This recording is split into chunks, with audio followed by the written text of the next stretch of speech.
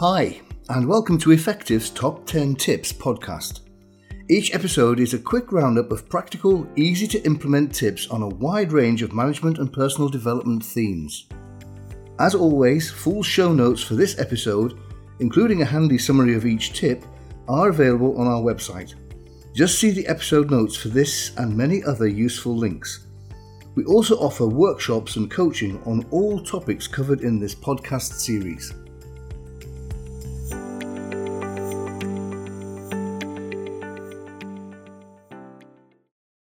Today's episode is on time management. Tip number 1. Stop blaming time. Time management is actually a misperception.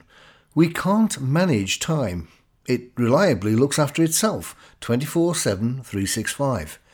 It's an equal opportunities provider. Everyone on the planet gets the same allowance. The difference is what each of us does with that allowance.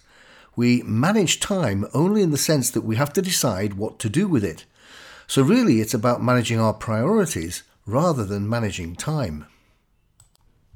Tip number 2. Consider opportunity costs. Consider that you have 3 tasks you could do in the next hour, one of which might be listening to this. Let's call them tasks A, B, and C. Suppose you decide to do A. Then the opportunity cost of doing A is not taking the opportunity to do B or C. Doing tasks B and C presumably contributes some value to you and or your family or organisation. So you are forgoing this value by doing A. So the opportunity cost of doing A is what you miss out on by not doing B or C.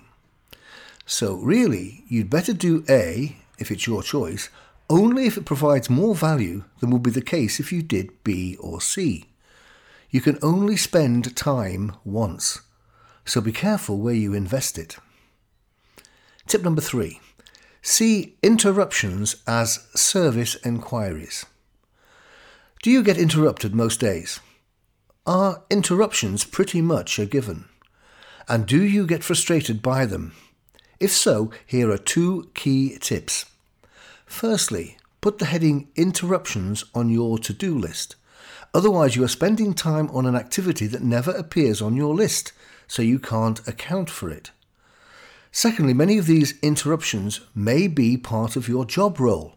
People are coming to you for information or advice, so interruptions are really service enquiries. Thinking of them in this way may make you feel more comfortable about them. Tip number 4. The brick, the splash, and the bucket. If you feel overloaded, it could be due to one of 3 factors, each of which requires a strategy. 1. Do you get given additional bricks to put in your already full bucket? 2. If so, do you have to manage the splash that results from accepting the additional brick? And 3. Do you accept the brick and avoid the splash altogether by building a bigger bucket? Tip number 5. Challenge the T. I often hear people say, "It didn't work."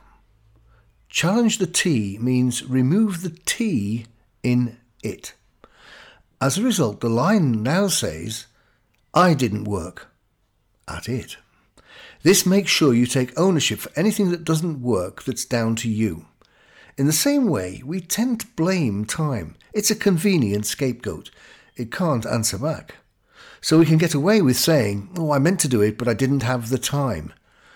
So try instead, "I meant to do it, but it just wasn't enough of a priority." Less blame, more ownership of time. Tip number 6. Urgent and important. They are not the same thing. Urgent means there is an imminent time deadline. Important means there is a significant cost if you don't do it. If you tend to prioritize by urgent, then what if so-called important never becomes urgent? Tip number 7. The 3 laws of urgency. Following on from the previous point, if you prioritize by urgent, 1. Everything you do will be urgent. 2. some important will happen too late. And 3, some important will never happen at all because it never becomes urgent. Tip number 8. Delete urgent and ASAP. We know that urgent means there is an imminent time deadline. So if that's true, surely we can give the person that specific information. For example, can I please have this before 2 p.m. this afternoon? Rather than, please let me have it, it's urgent.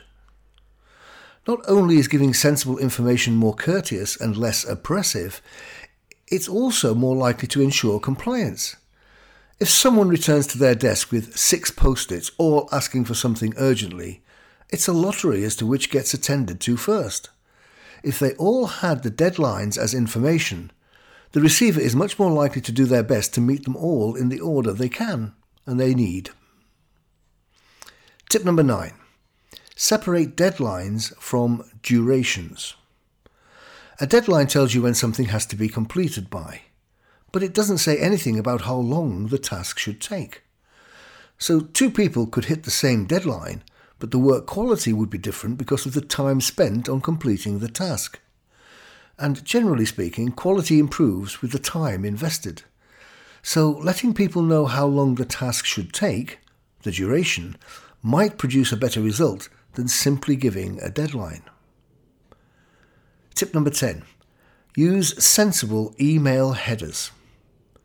The email header should reflect the content of the email for 2 reasons. Firstly, a busy person with lots of incoming emails might simply be able to scan the headers to decide which to open now and which to hold till later.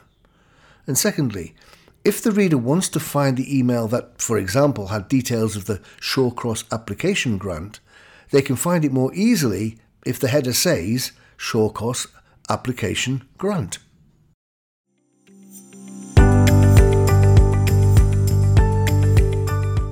So, that's it for this episode. Thank you for listening. If you enjoyed the podcast, please share it or leave us a review. Remember, you can find full show notes on our website, plus a growing library of free resources which you can easily search by theme to find content that's relevant for you. We also offer workshops and coaching on a wide range of topics. Links to all of these resources are in the episode notes.